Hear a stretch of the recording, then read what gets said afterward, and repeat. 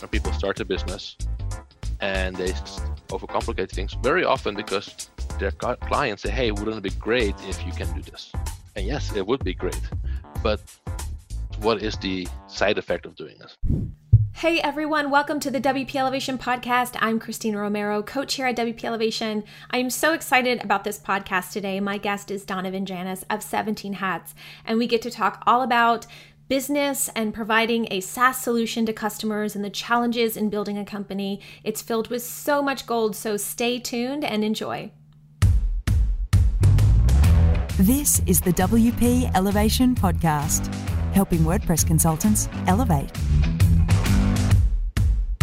Just before we get into this episode of the WP Elevation podcast, we'd like to take a moment to thank our sponsor, GoDaddy Pro, who help us make this all possible. But instead of just giving you a spiel about how great GoDaddy Pro is, we thought it would be more interesting to introduce you to a GoDaddy Pro customer, a WordPress consultant just like you, and see what kind of work they're doing with their clients and the impact they're having on their community. As a GoDaddy Pro, Lisa of Collective Discovery works with over 200 clients to manage their websites. And one of her favorite is Hers Breast Cancer Foundation, a website she did for this nonprofit that is having a big impact in their community. Well, I'm a freelance website designer here in Northern California, and I have a special passion for working with nonprofits. The Hers Breast Cancer Foundation is a super favorite project of mine. I started with them about 15 years ago. I met the founder at a local coffee shop, and we started talking, and me being me said, "Where's your website?" Website? It's like, how can you run this organization without a website? And so we got together, and they were actually running out of a bedroom in a house at that point in time. And today they have 2 large facilities at local regional hospitals. The website reaches the community at large. They have many sponsors now throughout the Bay Area. I give you an example. They run an annual 5K, 10K walk, which is a fundraising event, and all the registration is now done online. So there have been years where there have been 1,000 people at that event, when the first one maybe had 40 people. It's been very gratifying to be part of that organization for many years and being behind the website that helps them do their work. As I said before, I'm managing quite a few websites, and some of the tools that GoDaddy provides, especially pro clients, lets me really keep the big picture right in front of me every day. And where can people see more about the foundation, more about you? So it's hersbreastcancerfoundation.org. That's easy. I'm Collective Discovery. That's my business, collectivediscovery.com. For more information about GoDaddy Pro, visit godaddy.com/pro for tools to support your business. Okay, now let's get back to the show and see if we can help you take your WordPress consulting business to the next level. Hi everyone, I'm here with Donovan Janis of 17 Hats. And if you don't know 17 Hats, it's a wonderful software as a SaaS solution for productivity and workflows and tons of other stuff for project management. And I'm so excited to have him on the podcast today. Hi Donovan, thank you for joining us. Hi there, thank you for having me. I'm very excited to be here. Now, I actually found out about 17 Hats because in our program, WP Elevation, we have this thing called the Blueprint, and it's a step-by-step process of onboarding a client, emailing them as a lead, getting them to fill out forms, and then getting them in the project, managing the project, and all these steps, like a nice little process.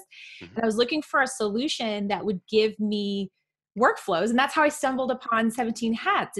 It was only me at the time. And it had all these solutions in it. So before we get into some really fun questions, why don't you talk a little bit about your system there and the things it does offer?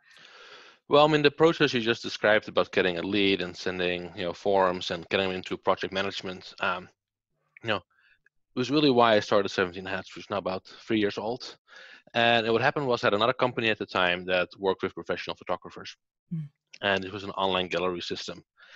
And what happened as we're trying to grow that, I started to look at what else can we offer them. And talking to them, it was very clear that they needed kind of a complete solution for that whole client onboarding process. And there's lots of apps out there that can handle one part of it. There's a CRM, there's a questionnaire, there's all these different things, right? but they don't really work well together. So you end up as a one-person business, always trying to figure out where stuff is. You're becoming very inefficient, and the one thing you don't have enough of is time. And all these different apps separately just ate up more of their time. So I wanted to really see if there was something out there that would do everything in one system, and it wasn't.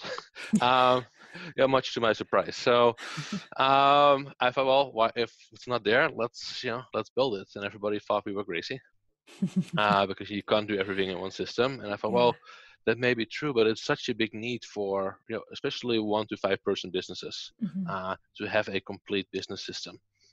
And I thought, well, might as well try it. Nothing ventured, nothing gained. Yeah. And that's kind of how we started. And then it turned out that there was this massive need as we expected, and it's kind of grown pretty quickly since.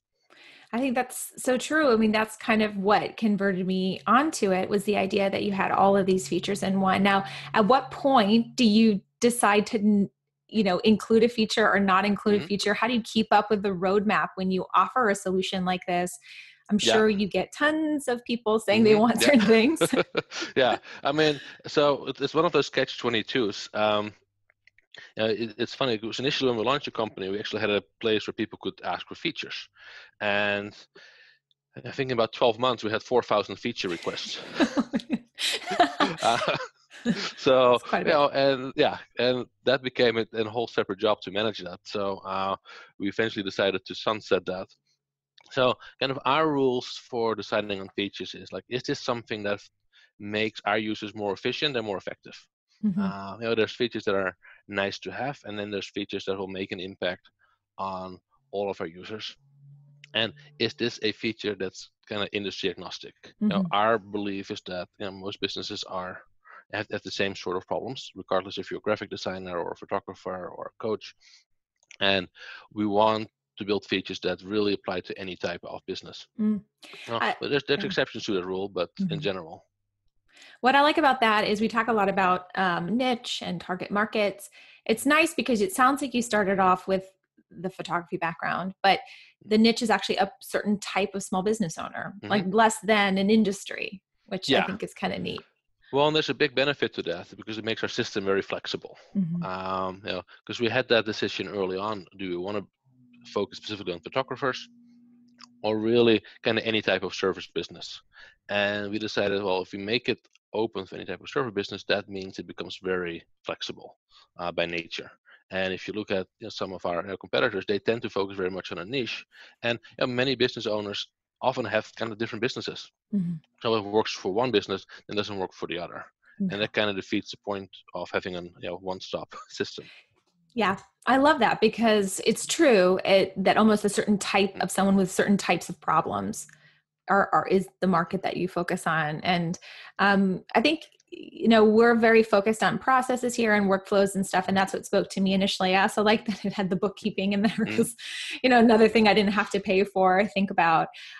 So, now moving forward, how do you determine what, you said you kind of sunset the request a feature. How do you determine now moving forward what's on the roadmap now? And, what does your team look like when it goes to implement one of those things? Well, we have a very active user group, and our users are not shy from letting us know, of things we can improve. And there's a lot of things that we can work on.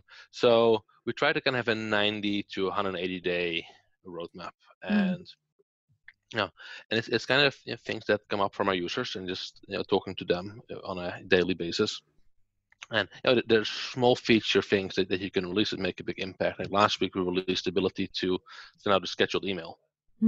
So if you're working late at night, rather than looking unprofessional and sending it out at 11:30 or midnight, you can now just send it out at 9 a.m. Right? So relatively small feature to build, but has a massive impact, right? And that's been a feature that was requested for quite a long time. But now we had some time to build it and did it. So it's just kind of, we're always going to look at how much time do we have, what are the things that will make the biggest impact in the next 90 days. Some things are seasonal, and it's a balancing act. And, yeah, I like that with a 90-day roadmap. It almost seems manageable with something like that.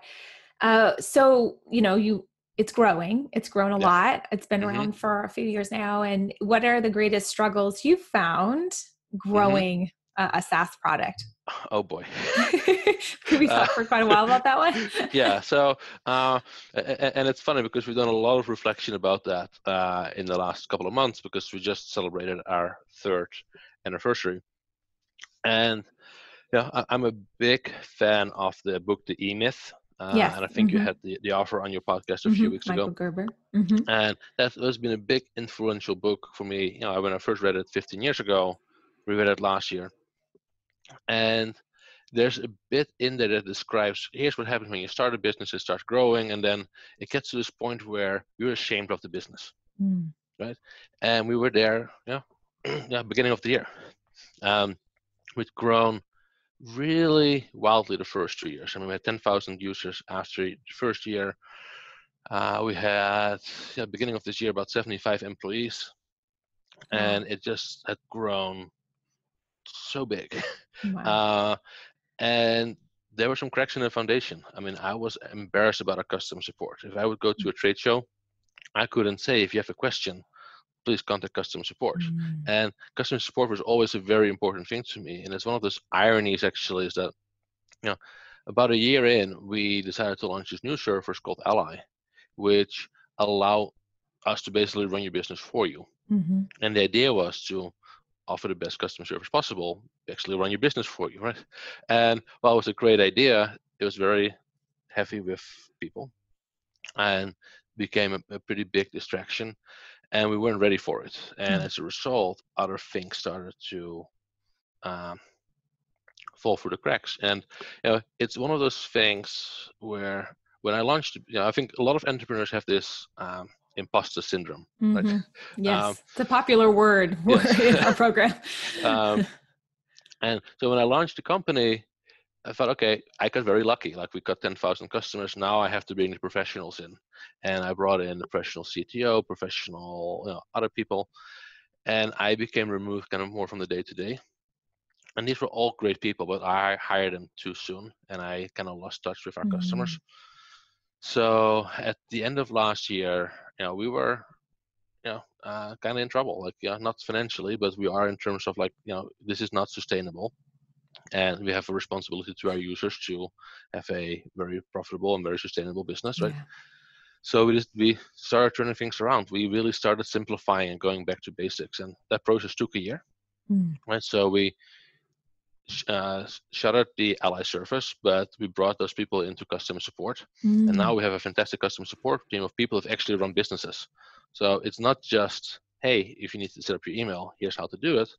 But we can help you define that process, which is what so many small businesses are lacking, right? So our customer support went through something that was embarrassing. That is a point of pride now. Wow. Yeah. That's neat. That's really neat. Yeah. So, and that shows that even for the big companies that you're right, you can sort of make choices and then kind of make that work for the company when you don't see it going the way you want it to. So I think the lesson there is to not overcomplicate things. And I mean, I've done that multiple times. And it's kind of funny because the aha moment for me was when I went to a coaching session last year in Iceland. And I met up with my old business coach that I had when I was 18 and started my first business. And he kind of went through all the different companies that I've had. I'm like, okay, you had this first company, you had this very successful product, and what did you do? You added more products. I'm like, okay, fair enough. Then you had another company, and then you added a photo lab and added more complication. I'm like, okay, I see where this is going. And then you said you had this wildly successful software platform with 17 hats, and then you added this human service. I'm like, okay, I get your point now. Thank you. And then, in the course of the last year, I've gone back to basics and talked to a lot of our customers, and it's the same story again and again and again. When people start a business and they overcomplicate things very often because their clients say, "Hey, wouldn't it be great if you can do this?" And yes, it would be great, but what is the side effect of doing this? That's a great lesson. Pull that out of the podcast is sort of the lesson for this podcast. I think that's great and wise advice. When you're finding if something's right for the business, do you sort of have a ruler or a metric that you go off of, any sort of foundational mission, values, and vision? Yeah, so it's funny because I wrote down some notes for this podcast, right? And the first one I had was actually define your mission and vision. Yes. And so and it goes back to when we started 17 Hats. We actually spent a lot of time going through that before we even started coding. And then we did those exercises a few months ago. And it's really funny to see where we lost our way in the last year, or where we found it back in the last year as well. But yeah, we've always wanted to be an affordable solution for very small businesses. And then as we grow now, we have investors and like, oh, you should raise your pricing. Well, we raised our pricing, and we never felt great about that. And it's like, not only did we raise our pricing, we overcomplicated it by adding 3 different plans, right? So last week we lowered our pricing, cut it by about 50%. We went back to 1 plan, and really with the point of, it's our job to make business owners feel less overwhelmed, right? And when we added the new pricing, that went against our core, mission. Right. And when I talk to business owners, it usually is the same thing, that where they have the same problems, like they jump in, right? They didn't take the time up front to define that mission and vision. And as a result, they have a harder time to make decisions. Like, is this really with what I want to do, right? Is this my ideal client? And defining that gives you so much clarity. And at least to me, really is such a relief. I love that. And I think that's the hardest thing as a business owner. You get approached by a lot of opportunities, 4,000 submissions for customer feedback. And that's like the only thing you have to judge it against. I like that mission of 17 Hats to help small business owners not feel overwhelmed because that's what it is. When I've referred it to people, it's kind of a nice way that they go, wow, I can kind of cancel like 4 other services and just put it in one system. So that's wonderful. I really like that advice. All right. Well, when speaking about you personally, as a business owner, I think a lot of us like to hear what's your daily routine like? What do you do from day to day, being this big CEO of this new company? Well, yeah. I wouldn't call it a big CEO, and I think that's actually one of the funny challenges as you grow the company, right? Is that people do put a lot of weight behind that word, and I think for employees, it's something sometimes scary. And there's this great story I read about George Lucas in a book about he walked by a building that was just painted, and they painted it brown, and he thought, I thought it was going to be a darker color brown. Didn't mean anything by it. Right? And the next day, he walked by it again. It was a darker color of brown. He says, I didn't mean for you to repaint it. The next day after, it was back to the lighter color brown. But I don't know if the story is true, but I think any CEO can definitely relate to that when I've made offhand comments that sent the entire company into a frenzy. Like, that wasn't the idea, guys. I was just thinking out loud. So my daily routine has changed quite a bit as we reorganize the company and really focus on making sure we have the right team. Slack is a big part of my daily routine, managing that. And I'm constantly fighting a battle against Slack, to be honest, inside my company to use it less. A big belief of mine is that context switching is very expensive. It's one of the reasons why we think it's so important to put that process into a system like 17 Hats or any other system for that matter, but just kind of knowing what you should be working on and then chunking your time to do the same task at the same time. Slack creates like this context switch. You're working on something, you get a notification, everything in your mind kind of goes poof. You have to build it up, right? So I've told my employees, like, for every message you send to a person, it costs us about $5. Because it stops them from working and they're switched to attention. Right. So if you send a notification to a channel of 20 people, that just costs the company $100. Wow. Now, some messages are that important and some messages are not. And so this gives them kind of a filter. on whether to use it or not. And Nice. yeah, our company is it's split really. We have a remote culture and an internal culture, right? We have an office here in Pasadena, and then we have quite a few people that work remote. So especially for remote people, it's hard to not always use Slack at every single moment.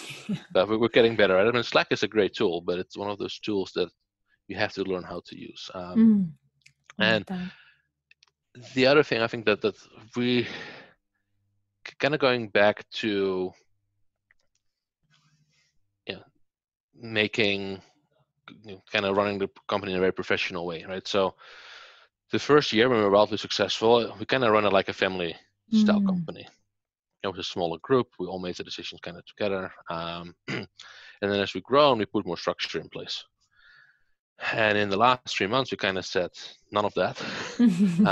Let's get rid of the official executive team. I mean, there's still obviously, kind of a leadership team, but rather than having the very structured weekly meetings, it's more of an ad hoc basis. And setting the 90-day roadmap, here are our goals. Here's everybody that's in charge. And everybody knows what they do. And like, you have the full full ownership of that. If you need feedback or help, go ahead and ask, but you never have to ask for permission again to do a certain thing. If you want to post something on Instagram, go ahead. If you want to post something in the user group, go ahead. You want to send out an email to our users, go ahead. But it doesn't have to be run through all those layers. Because one of the frustrating things to me was, as we grew, the more people we had, the slower we became. Right? Because everybody wants to put in their opinion. Everybody wants to not take ownership to it. Like, well, I want this person to sign off on it, and then this person. So we kind of got rid of all of that. And what that did for my day today is that I can actually go back into programming, because I have so much more time freed up that I used to, I think, waste on giving permission to do things that, like, yeah, go ahead, of course this is fine. That's great. That's really good. Is there any, you mentioned Michael Gerber's E-Myth, is there any other books that you kind of reference when you're looking at management styles? Or? Yes. Yeah. So, and I'm sure quite a few people in your audience have read the same books. The Hard Things About Hard Things by Ben Horowitz is kind of, one of my go-to books in terms of inspiration, and just knowing like the things we're going through are very normal. Right, and there's a couple of things in there that is helpful to also tell, the employees, because not everybody, especially in LA, is used to being in a startup, right? So the roller coaster of being in a startup is tough if you're not used to it, and if you can kind of see it as a roller coaster and enjoy that adrenaline rush, it changes the perspective. The Pumpkin Plan, also very good. And I think it's one of those great books that it applies to if you're a one-person business or a 1,000-person business. And it really goes back to that, focus on what matters most, and cut out all the distractions, get out the bad customers, bad clients, bad employees, and those things are really hard to do. Right? A friend of mine always says, you never regret letting go of an employee too soon. And that sounds a bit harsh, but it is very true. And because it only takes one bad apple to kind of ruin the culture of everybody else. And it's always tough to let people go, but it's usually so much for the better. Especially when you're growing and you have, especially how many people you're trying to keep doing the right job in the right seat. Well, this has been amazing. You've offered up so much amazing advice. Before we sign off, is there anything else you kind of wrote down that you wanted to share with us over here at WP Elevation? Yeah. So, and this might be a little fun exercise for your download. So it's an exercise I've been doing with everybody in the company, our employees, our investors, and it kind of goes back to the focusing and not to be multitasking. And I think everybody feels like, oh, I'm an entrepreneur, I'm good at multitasking. And this is a very fun little exercise that will show you very quickly whether you're good at multitasking or not. And I've done this test with hundreds of people. There's been one person out of those that actually was very good at multitasking. So the exercise is, you're going to write down 2 sentences. You're going to write down, I am great at multitasking. And then below that, you're going to write the numbers. And 1, 2, 3. So you have the letter I underneath that 1, the letter A underneath that 2. Right? So you have those 2 sentences.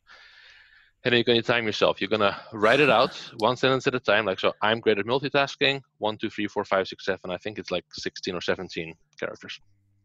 That's probably going to take you about 20 seconds. Now what you're going to do, you're going to do it again, and you're going to go I1, A2, M3. It's probably going to take you at least 50% longer. And if you want to make that more complicated, you can add a row of Roman numerals and then the alphabet. And you can see for every time you do context switching, it's going to add that much more time to it. And yeah, it's an exercise will take you a few minutes, but I think really drives home the point of try to do less multitasking. Some of it you have to do, but if you can just chunk your time and really focus on one thing at a time, you're going to really get so much time back. And every study shows, like, for you do 2 projects in a day, there's a 20% switching cost. So if you have 3 or 4 clients in a day, you basically wasted 2 hours. So if you can just focus on one, do everything, then move on to the next one, all of a sudden you're going to find 20-30% of your time back without having invested anything else. No software, no different procedures, just like focus one thing at a time. Perfect. That is great advice. That's everyone's homework who's watching this or listening to this. That is your homework from Donovan. You have to do it. And it drives home the point that, I think has sort of been in the news more and more, that we're not as capable of multitasking like we thought. Although I'm a mother of 3 children, I like to think I'm pretty much Superwoman when it comes to multitasking.